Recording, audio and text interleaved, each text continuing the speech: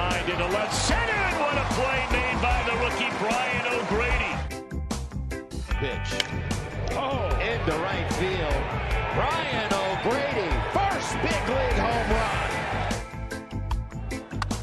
Fly ball, center field, struck well. Marisnik going back at the wall. Gone! Welcome back, Brian O'Grady.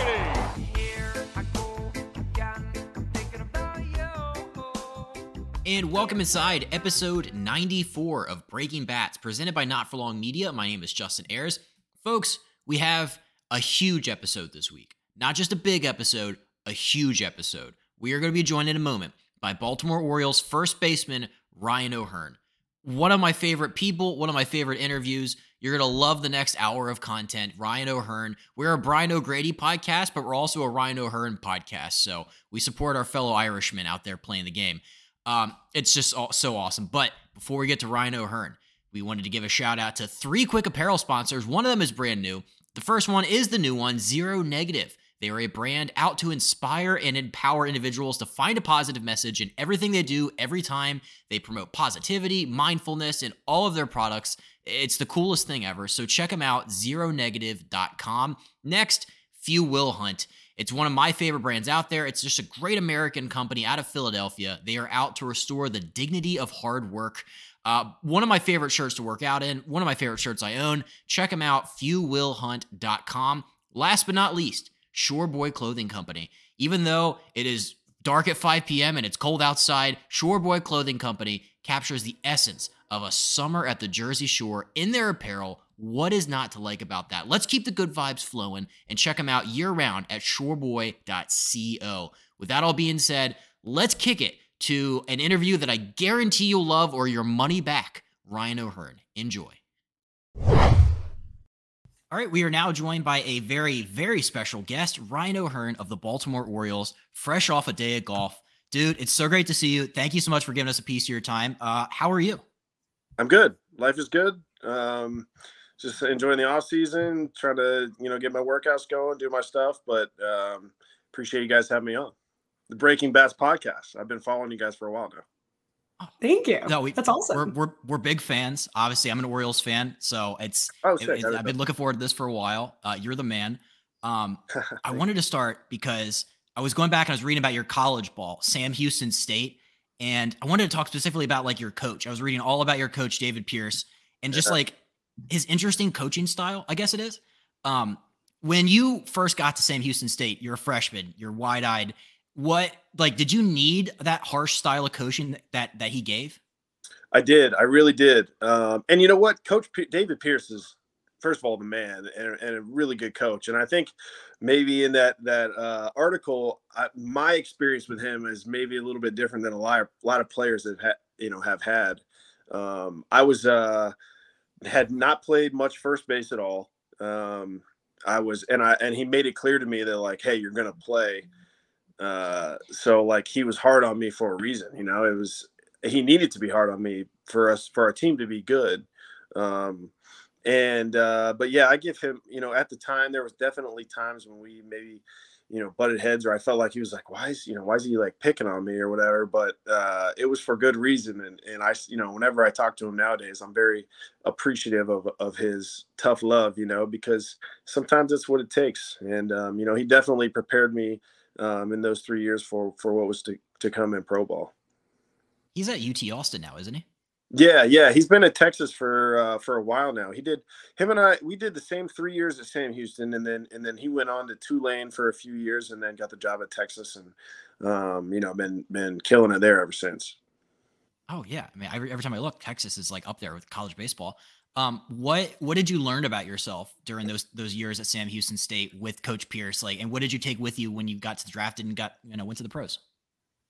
Yeah, that's a great question. I think, I think you just kind of find out what you're made of. I think when you're in high school as a baseball player and you're hitting 500 or whatever, you're playing so good, so you think you're on top of the world. And I think kind of going in there and getting maybe like a dose of reality that, hey, you're not as good as you think you are, for one.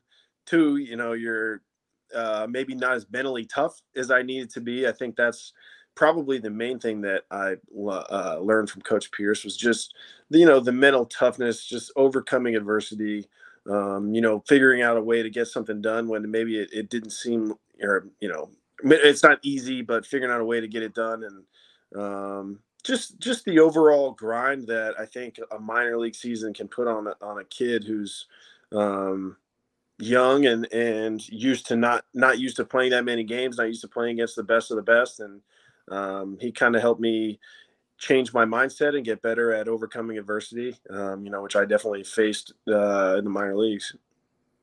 Yeah, absolutely. I think Kate wanted to actually ask about that.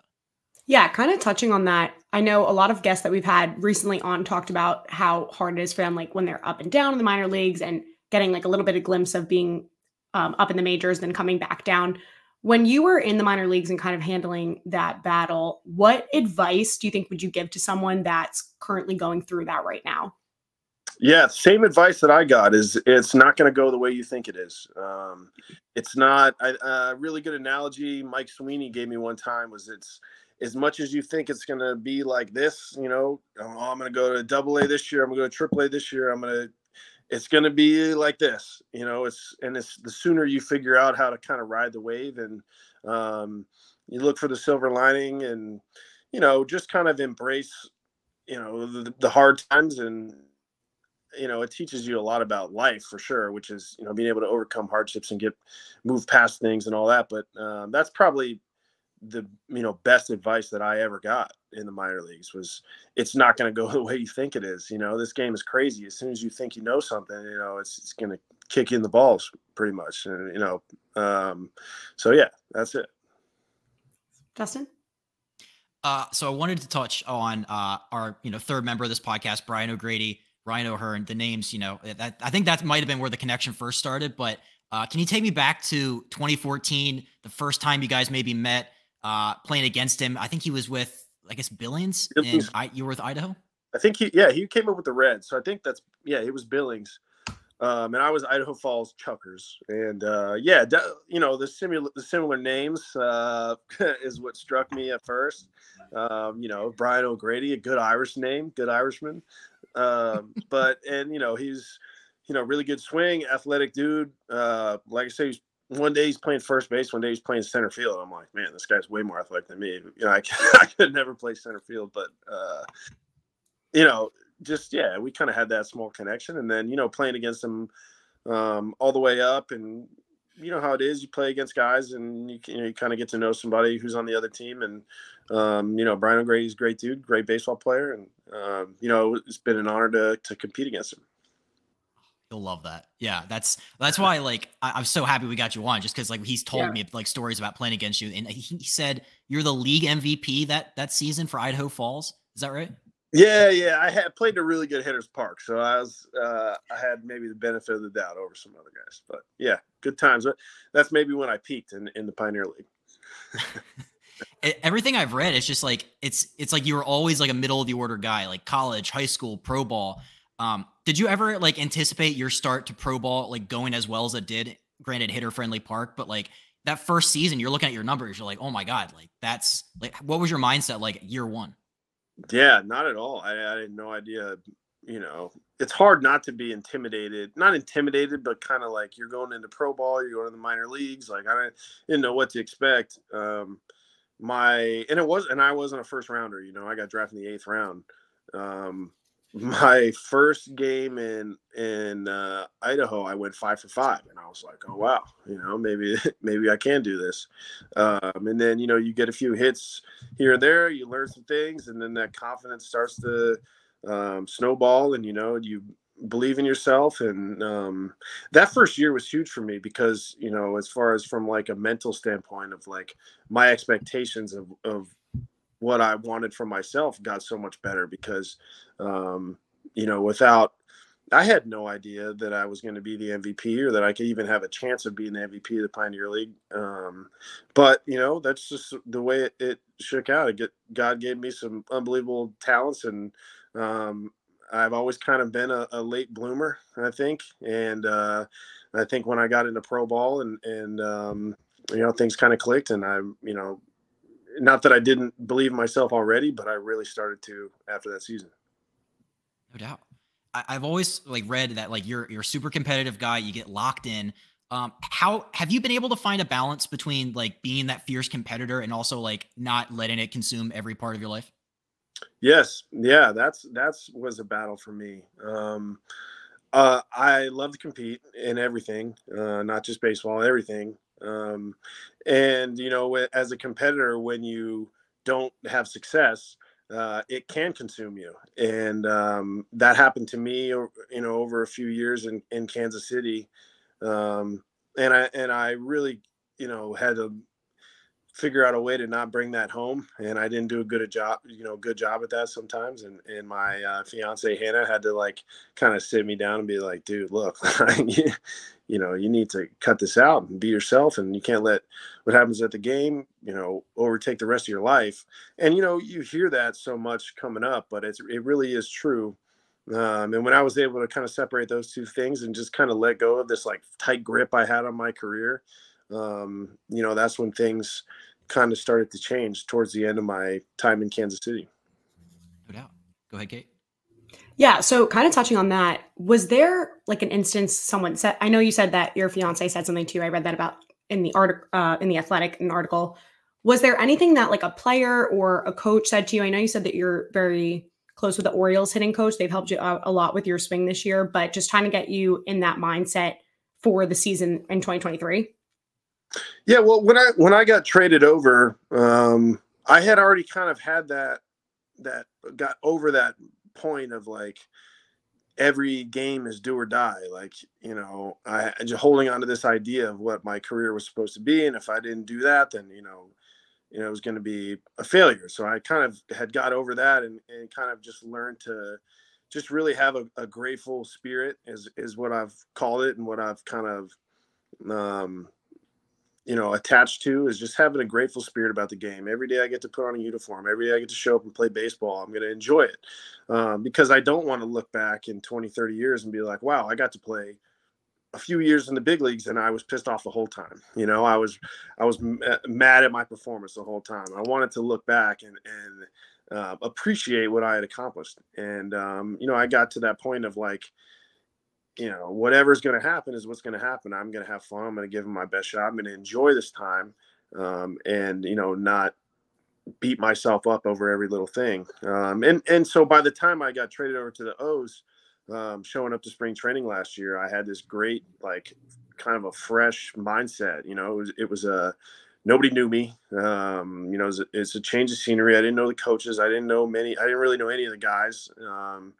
And, I just figured it was a fresh opportunity to be who I wanted to be, not who I had fallen into over the last years of, in Kansas City. Just an opportunity to show up and play and have fun and enjoy the game. And I really did, man. I enjoyed every day. I have enjoyed and hopefully will continue to enjoy being an Oriole. It was a blast. They had such a cool group of guys and coaches, and I felt very welcome when I showed up. And even though my name wasn't very high in the depth chart when I showed up in spring training, I still felt like one of the dudes, like they cared about me. They had plans for me or whatever. But yeah, it was such a good experience this year.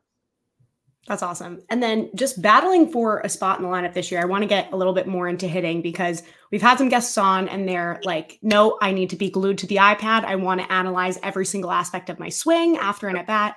And we've had other guys on saying, no, I don't want to know the pitch. I don't want to know what he's throwing. I want to just go up there and hit. Where do you kind of fall between those two types of players?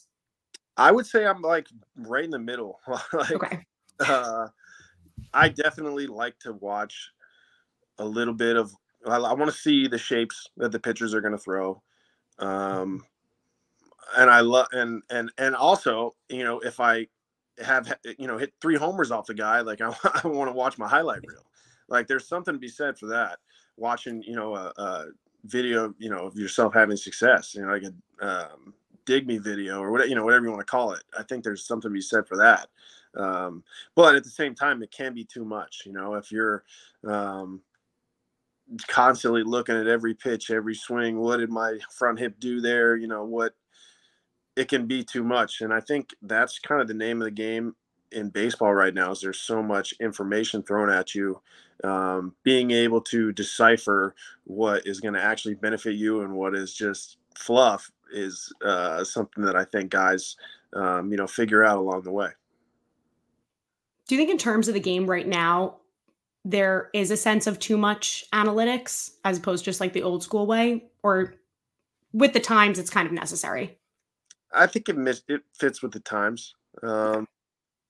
I wouldn't consider myself like super analytical, and I wouldn't really consider myself like old school either. Like I want to, I want to get information, but it's just however you can take that information in and then formulate a plan with it. Like if you're going up to the box and you're thinking like this guy's got 11 inches of run, like, or he throws this upshoot fastball and it, you have numbers in your brain. I think that's tough to go up there and compete. But at the same time, if you look at the numbers and then you go on the machine before the game and you kind of practice like what his fastball is going to look like or what his slider is going to look like. And then you got a feel to like attack it. Then you take that into the game. And then I think that's a good way to use the information to benefit you. Thanks. Justin? You mentioned going back and watch. What's up? So I hope that answers your question. Oh, no, it does. No, it does. Thank you. Or am I rambling? Let me know. No, you're good. One thing you said in there I thought was fascinating is going back and watching your own stuff. Is there like, what's the best swing you've ever taken? Like, what's the video that has the most plays in your iPad? Like, this is the ball that I absolutely crushed. Oh man, there's been a few good ones from this season. I hit one at the end of the year. Well, okay. There's a few good ones that I go back and look at. One of them, I think that is maybe my favorite, was a 3-run homer off of Romano on a slider in like the 8th in Toronto to kind of to tie it up. And I think that kind of like kickstarted my season. I think that's when O's fans kind of like learned my name maybe a little bit, or kind of that's when it all started going. That one stands out to me. I hit a homer off of Savali in Baltimore at the end, and I had a little pimp job on it. I'm pretty vanilla, I think, overall.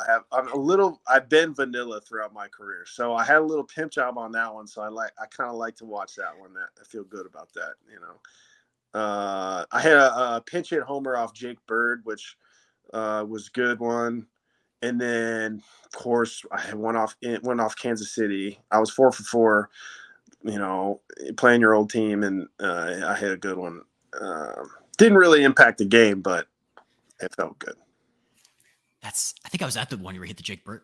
Was the Jake Bird one at home against Colorado? Yeah, day game at home. Yeah, you were. I think Tyler Anderson, maybe. There was a lefty starting that day, and then I came in pinch hit in the 8th off Jake Bird, first pitch homer. Cutter. Dude, that's the best. We lost that game. Yeah. Dang. Okay.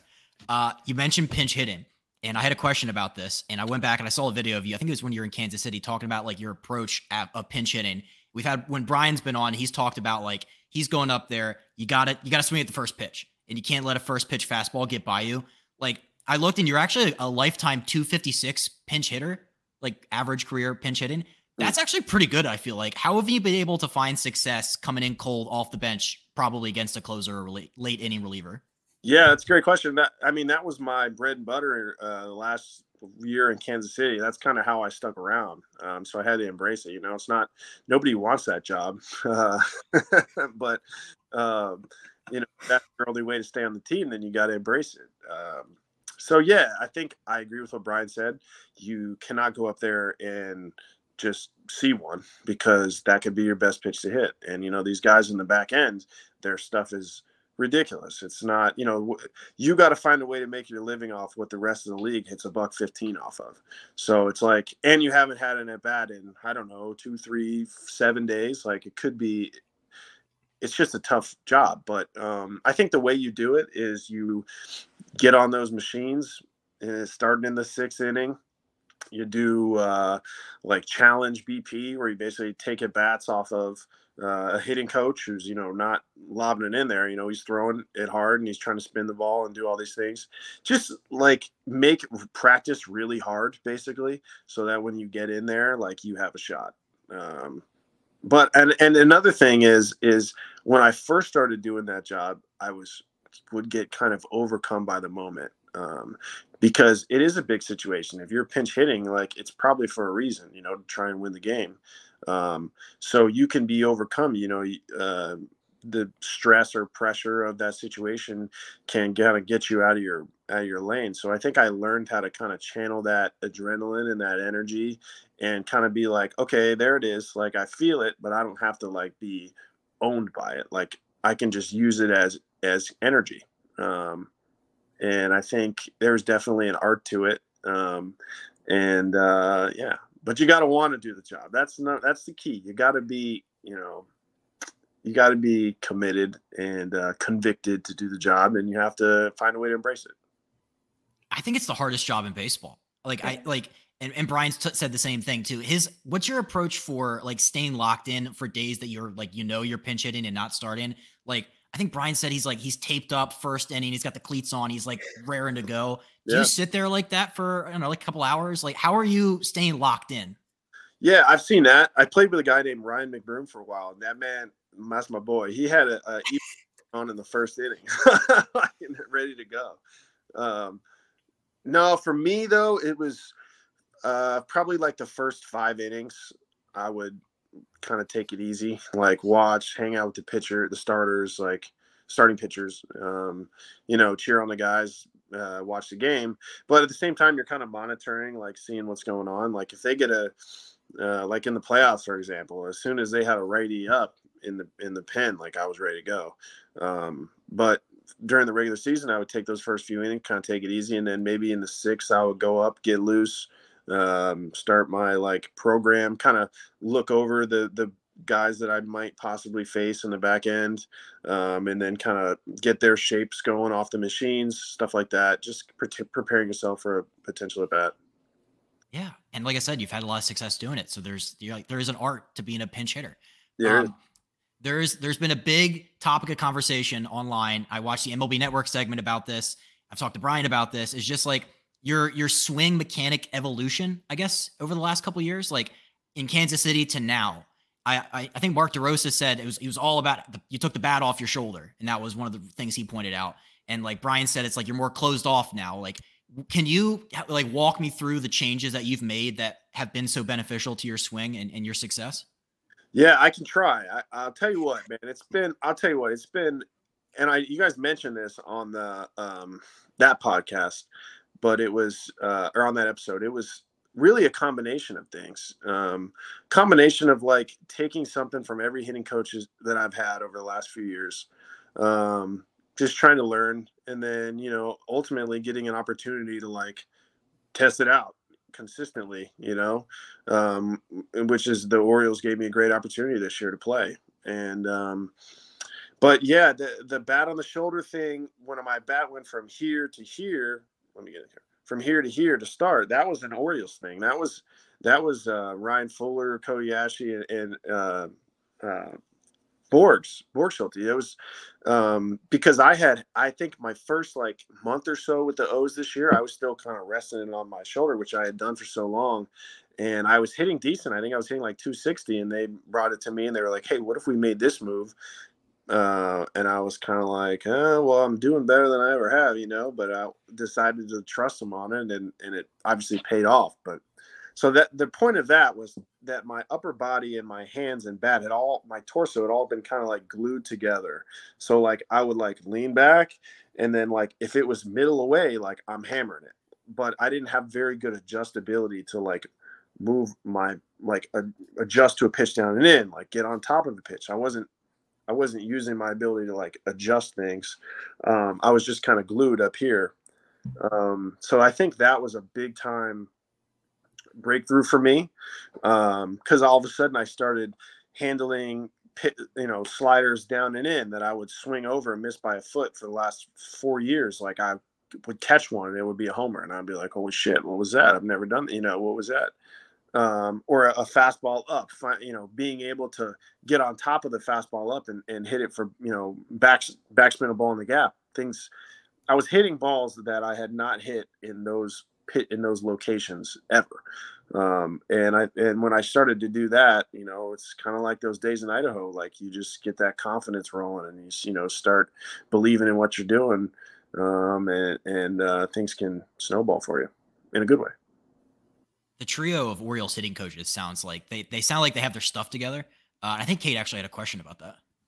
Yeah, just trying to digest like all of the different, responses that you get from hitting coaches throughout the years, especially being more of like a veteran presence. How do you kind of pick and choose what exactly you should focus on? Or is it just like a bunch of trial and error in the box? It's something that you work on in practice and then implement in the game? Yeah, I mean, I think for me, because I've had so many great hitting coaches, and it's like sometimes things might, just because of, for whatever reason, things might not translate into your brain. But I think my goal was to try to take something from every hitting coach I've ever had. And when I got to the Orioles, it just seemed like everything they were saying made sense to me. And, they had so many great ideas and so many, they just gave me examples of why we were doing this and how it could potentially help me out. And then, you watch them work with Gunnar and Adley and Tander and all these guys that are, smashing baseball, SETI, like all these studs. And I'm like, well, let's work for these guys. Like, maybe I should buy in. And, I pretty much just trusted them from the start. And, all three of those guys did do a really good job. And they're really good at, kind of relating to players and understanding their guys and what makes them tick. And, they just, I can't say enough good things about those guys. I mean, it clearly worked out for you extremely well this year. Can you think of like a specific moment where it just like a light bulb went off in your brain or like it clicked at the plate and you just felt really comfortable in like a good groove? Yeah. I think I took a batting practice in spring training and I was hitting balls like really, I've always had kind of an issue backspinning balls to right field, like in the air.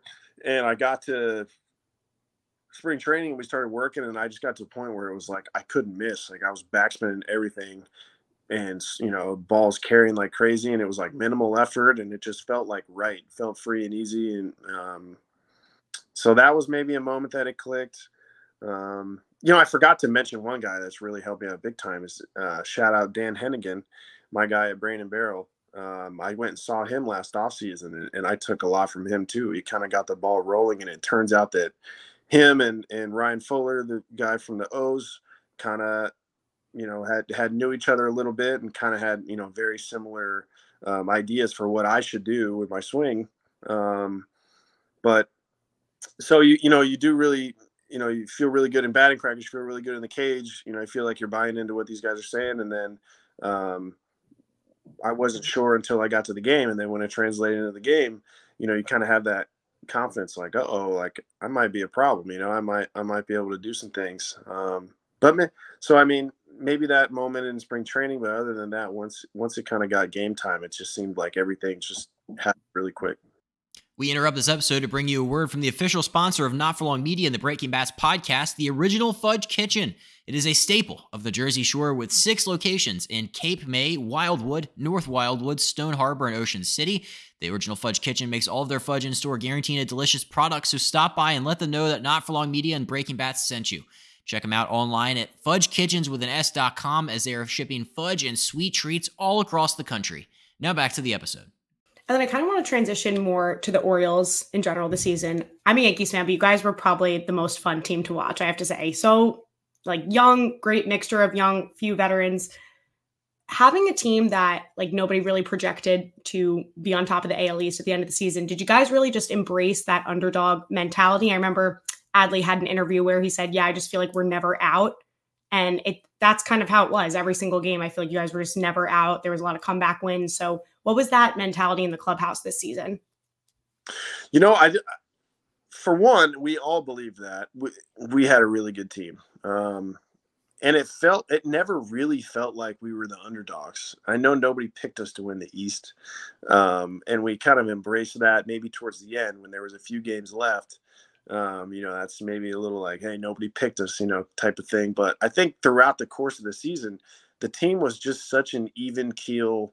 Like the equilibrium was never off. Like we lost 2-3 in a row, which is probably the most I don't even know, the most we lost all year. Like it was so the same. It was for such a young team. It had such a mature feel in the clubhouse. And we had really good players, and it just seemed like I agree with Rush. Like we were never out of it. I can think of many times when we came back and, down a few runs late in the game and, boom, big inning. And it just seemed like it happened so quick. But yeah, what a year, what a fun team to be a part of. I enjoyed every day I got to play with those guys, and, such a good group. I know it's, the team is probably going to look hopefully very similar to what it did last year, but, you're still going to lose a few guys. That's just kind of how the game goes. But, always look back on 23 and appreciate that group of guys that we had. Love that. Justin, you want to jump in? Yeah. So I think the Orioles were like one of the youngest teams in baseball, kind of like you mentioned. As like a more veteran, I don't want to say old because you're not old, but I guess compared to some of these other guys, like, like, how did you approach the advice giving, like being a sounding board for some of these guys that are like 21, 22? Yeah, I'm not like a super like, hey, let me give you some advice type guy.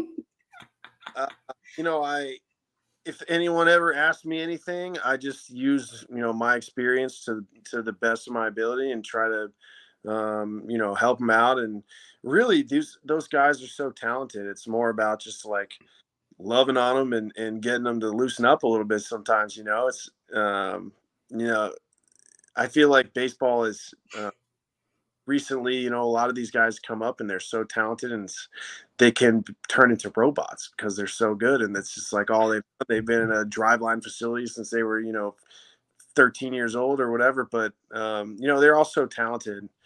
And for me, it wasn't so much about like being super vocal and giving advice, but just kind of going through it with them, being there in the trenches with them every day.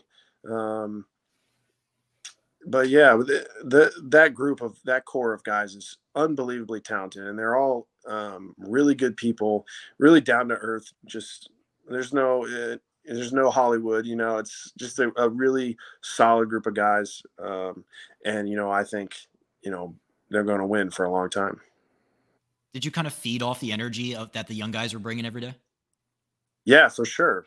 When you lead off with a game and Gunnar hits a ball that should be a single and is, busting ass around first base, diving, swim move into second for a double, which you had no business getting, little things like that, taking the extra base, dirt ball reads, just little things that those guys that, all of our guys really played hard, but Gunnar stands out in my mind. It just seemed like he was freaking balls to the wall every day, flying around. And, it's hard not to feed off of that. It's hard not to. I mean, it's a beautiful thing. It was fun to watch every day. And, he stands out in my mind, but there were so many guys like that, Adley, Westberg, Hazy. Come on, Hazy's unbelievable in the outfield. I could brag on these guys all day, but it just seemed like everybody had that energy and it had kind of just like a little bit of a chip on the shoulder, but like, just everybody wanted to go out there and kick somebody's ass every day.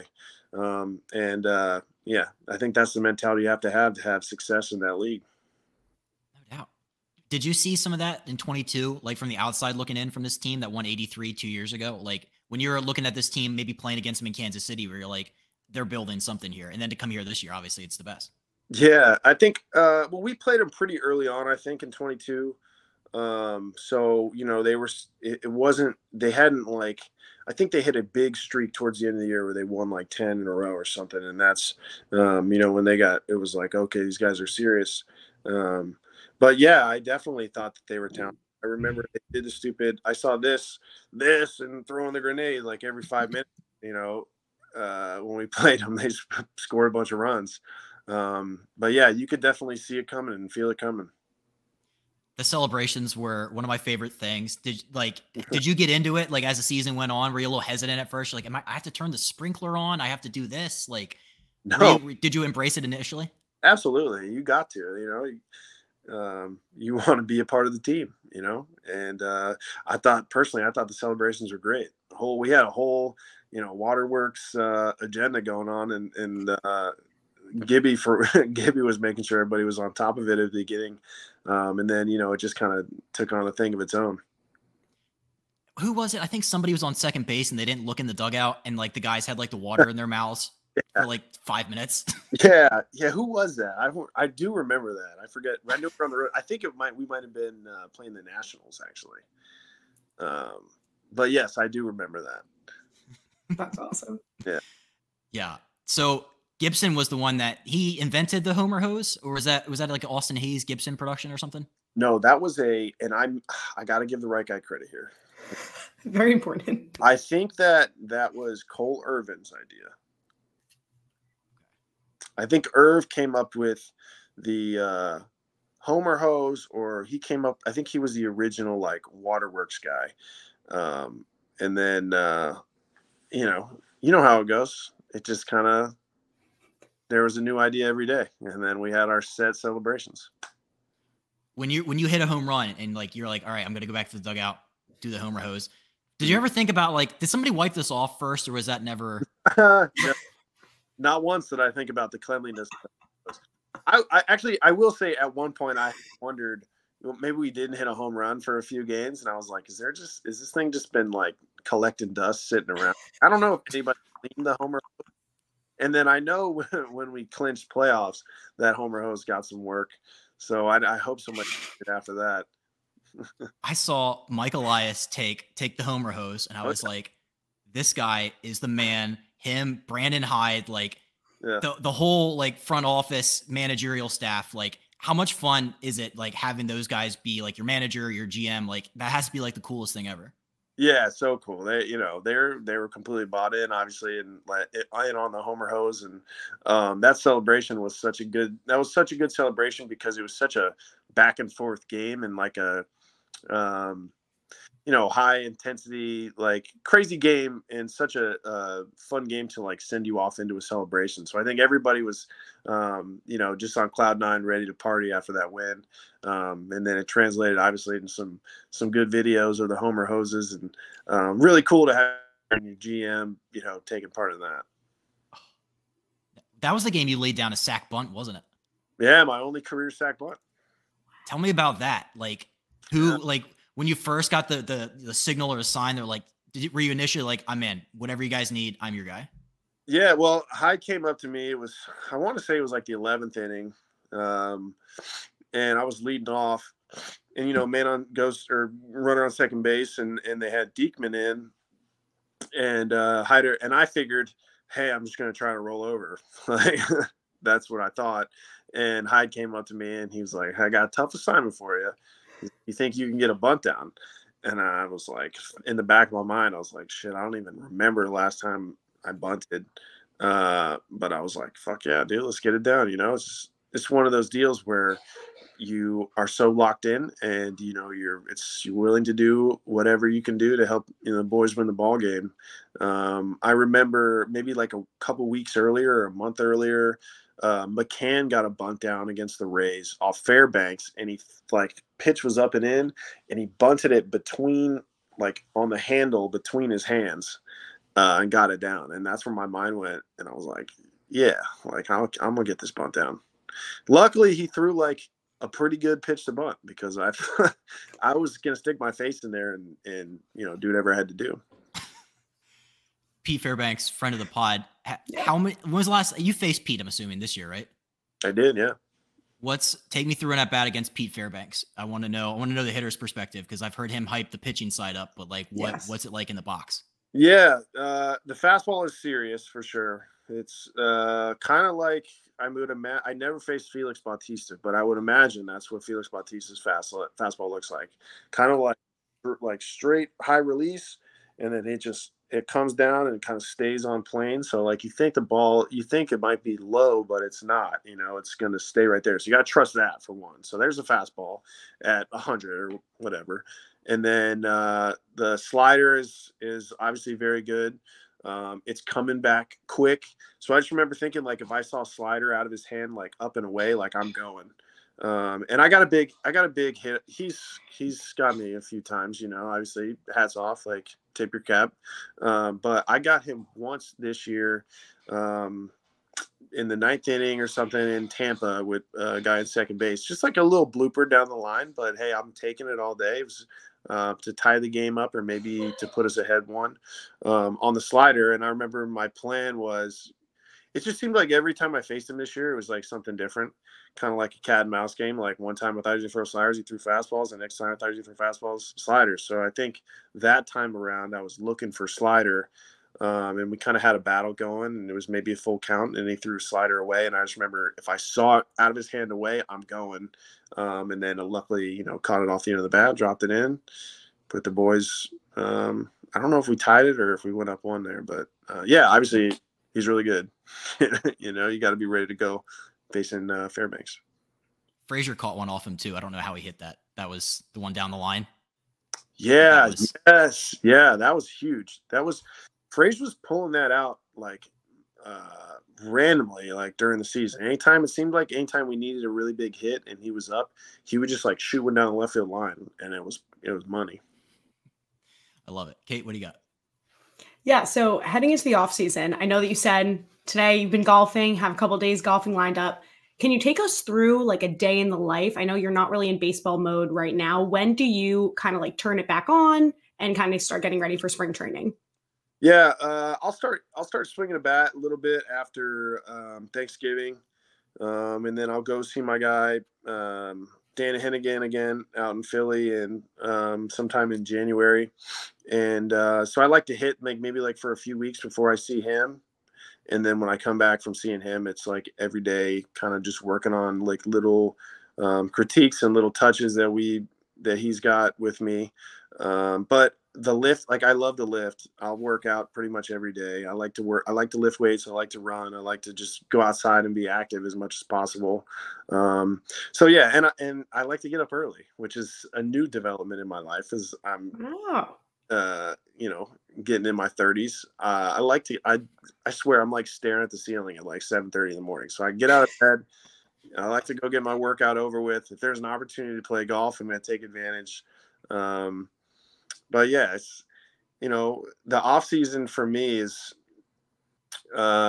this part of the off season for me is really it's good to kind of get away and kind of, shut your brain off of baseball as much as possible, even though like that's so hard because, you open up X or Twitter, whatever you want to call it, and it's like, this guy signed here, this guy went here, this is going on. So it's like trying not to get too caught up in baseball and give myself a breather.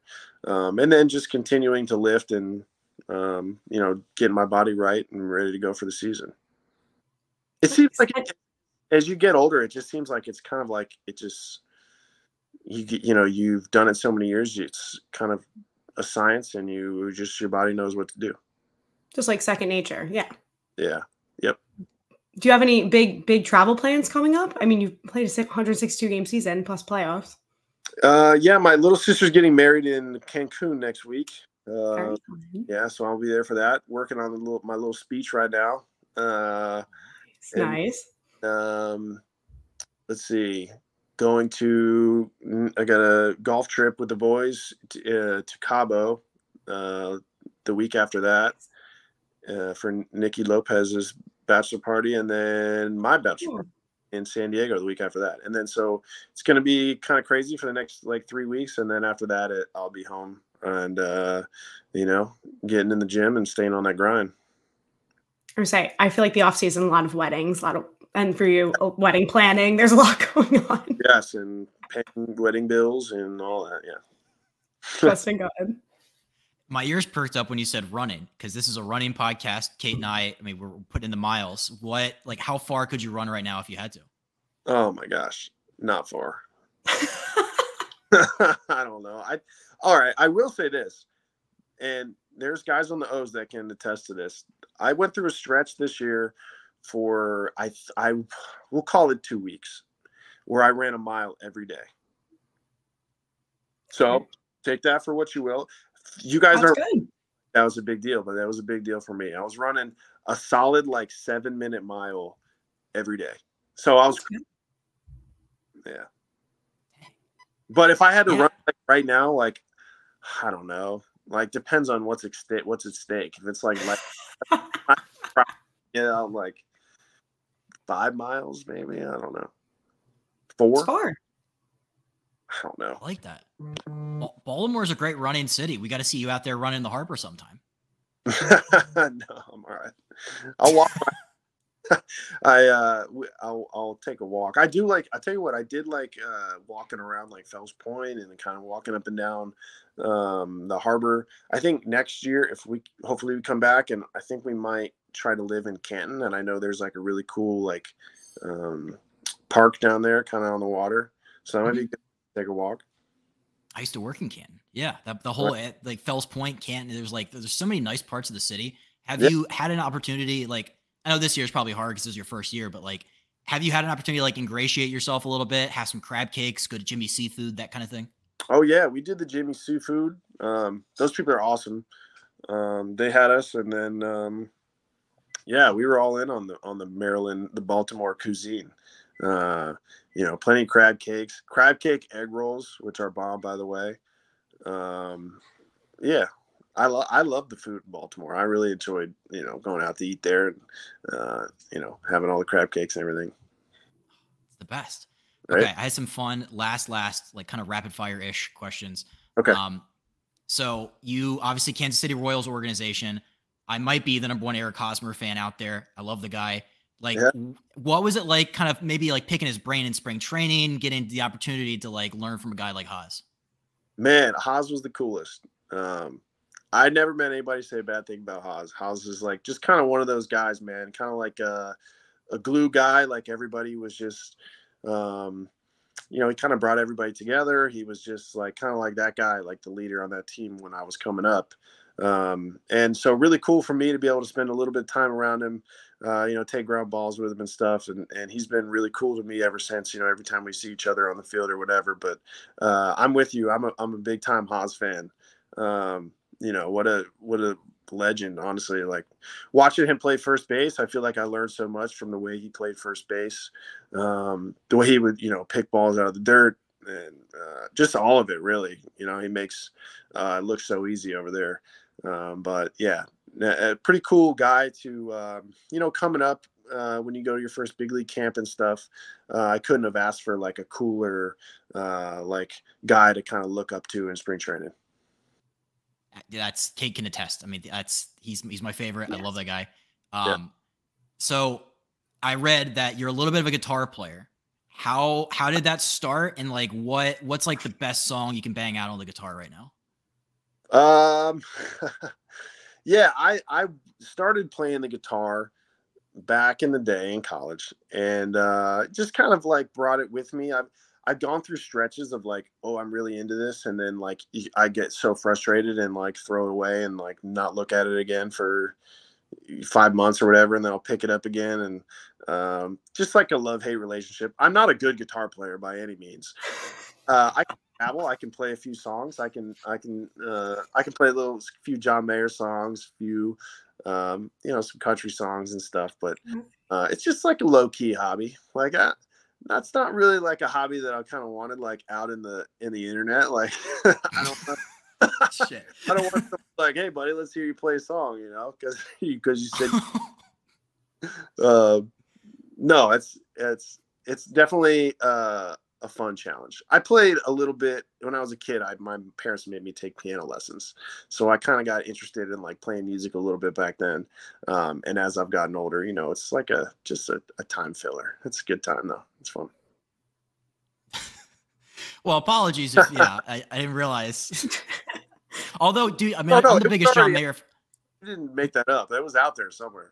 Yeah, I don't know where I saw that, but Justin was digging right. Yeah, it wasn't intentional. Yeah, although we are both John Mayer fans, so you are. Who is it? The John big, Goat, right? the biggest John Mayer fan. Yeah. What songs of his do you know? Like on the guitar, Mhm. or like do I know by ear? Like play the guitar. Yeah, like the one that I worked on forever was Why Georgia. Yeah. Oh, it's a good one.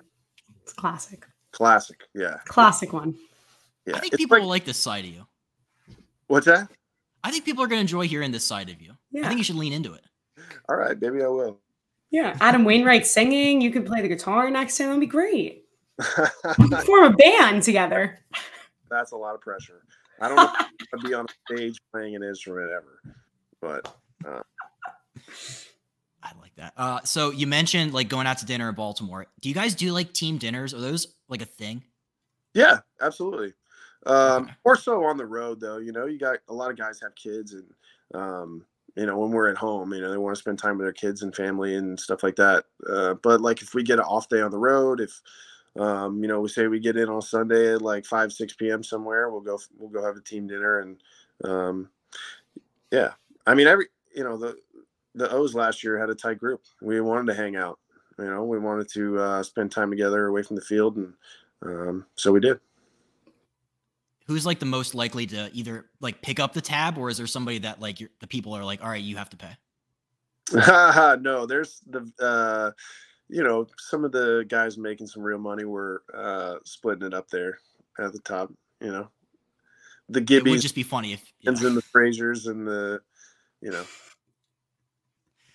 I help is out. that like I'll pitch in a little bit. I just think it would be funny if like the rookie got like stuck with the bill or something. Like Heston I give it to Kjerstad got Gunnar like Henderson. $1,000. I mean, we had some super rich rookies this year. They have no problem picking up the bill. That's true. That's a good point. Between Greg and Heston and all those guys. Yeah. A lot of first rounders. Yeah.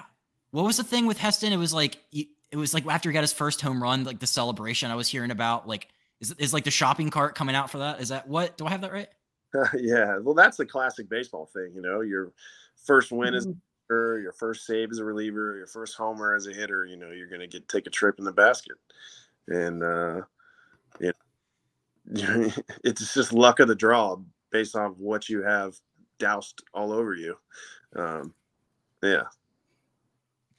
That's as a I played like high school baseball, but like just the thought of like, all right, like there's condiments coming out. It's gonna be a time in the shower. Yeah.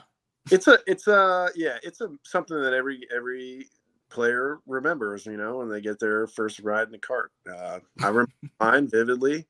Yeah, it's just a good thing. It's just a little bit of love from the guys, Yeah. That's awesome. I had a question about playing with Adley Rutschman. We ask everybody who's like associated with the Orioles, like, okay, like the easy, like what's it like playing with Adley? But also like, has his love of the show I Think You Should Leave rubbed off on you or anybody else in the clubhouse? What show is that? It's on Netflix. It's the Tim Robinson, like the sketch, like the silly comedy thing. I haven't even seen that. I haven't seen that. But Rutsch is awesome, man. He's just like it just reminds me of like a quarterback back there, He the way he controls the staff, and but as a dude, he's awesome, hilarious, just a quality guy, man. He's fun to hang out with, and absolute legend on and off the baseball field. It's been an honor to play with Rutsch. I played with two really, really good catchers between Salvi and Rutsch, and that's been pretty cool. Hopefully, yeah, I think so. I think your assignment this offseason should be checking it out. I Think You Should Leave, and then just showing up to camp next year, dropping all the quotes, just like asking Adley if he wants to get like sloppy steaks sometime. He'll love it. Okay, that's funny because he used to always say like sloppy steaks to me, and I'm like, what the hell are you talking about? I don't even know. It's okay. Well, that makes sense. Yes, guarantee you come back next year. Yeah, that's also funny to think that like he's saying things to you, and you think that they're like, no, they're like mildly funny, but like the references. Like, I thought he came up with that on his own. To be honest, I was like, okay, like don't know exactly what that means, but that's funny. Slop him up. Yeah, I got Kate on this show. It's my favorite thing. Okay. All right, last question for you. Thank you so much for your time. This has been incredible. Yeah, what is the best piece of advice you've ever received? wow, that's a freaking killer question.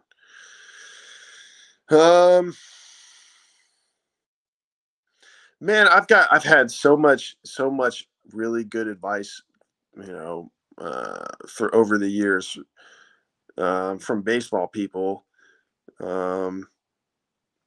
I don't know, and I feel like I just want to go with like a simple answer from, my dad has always given me really good advice. He's kind of always been the guy who's, post game texting me about at bats or about this or that, or just kind of my guy I could go to. And he always tells me, work hard and enjoy what you do. And I think that's, maybe a cop out answer, but it's probably the best advice I've ever gotten. Yeah, I mean, your dad's dropping some words of wisdom there. Like I That's love just that, dude. like a fundamental, word of advice or word of wisdom from him, for, pretty much my entire life. So I kind of live by that. And yeah, shout out dad. I love that. All right, Kate, any last things? I know you dropped out for a second, but this is I think I'm good. anything? Thank you, Ryan. Okay. Yeah. Thank you guys for having me. I enjoyed it. And before we get out of here, a special thank you to the band Stick Figure for allowing us to use today's intro and outro music.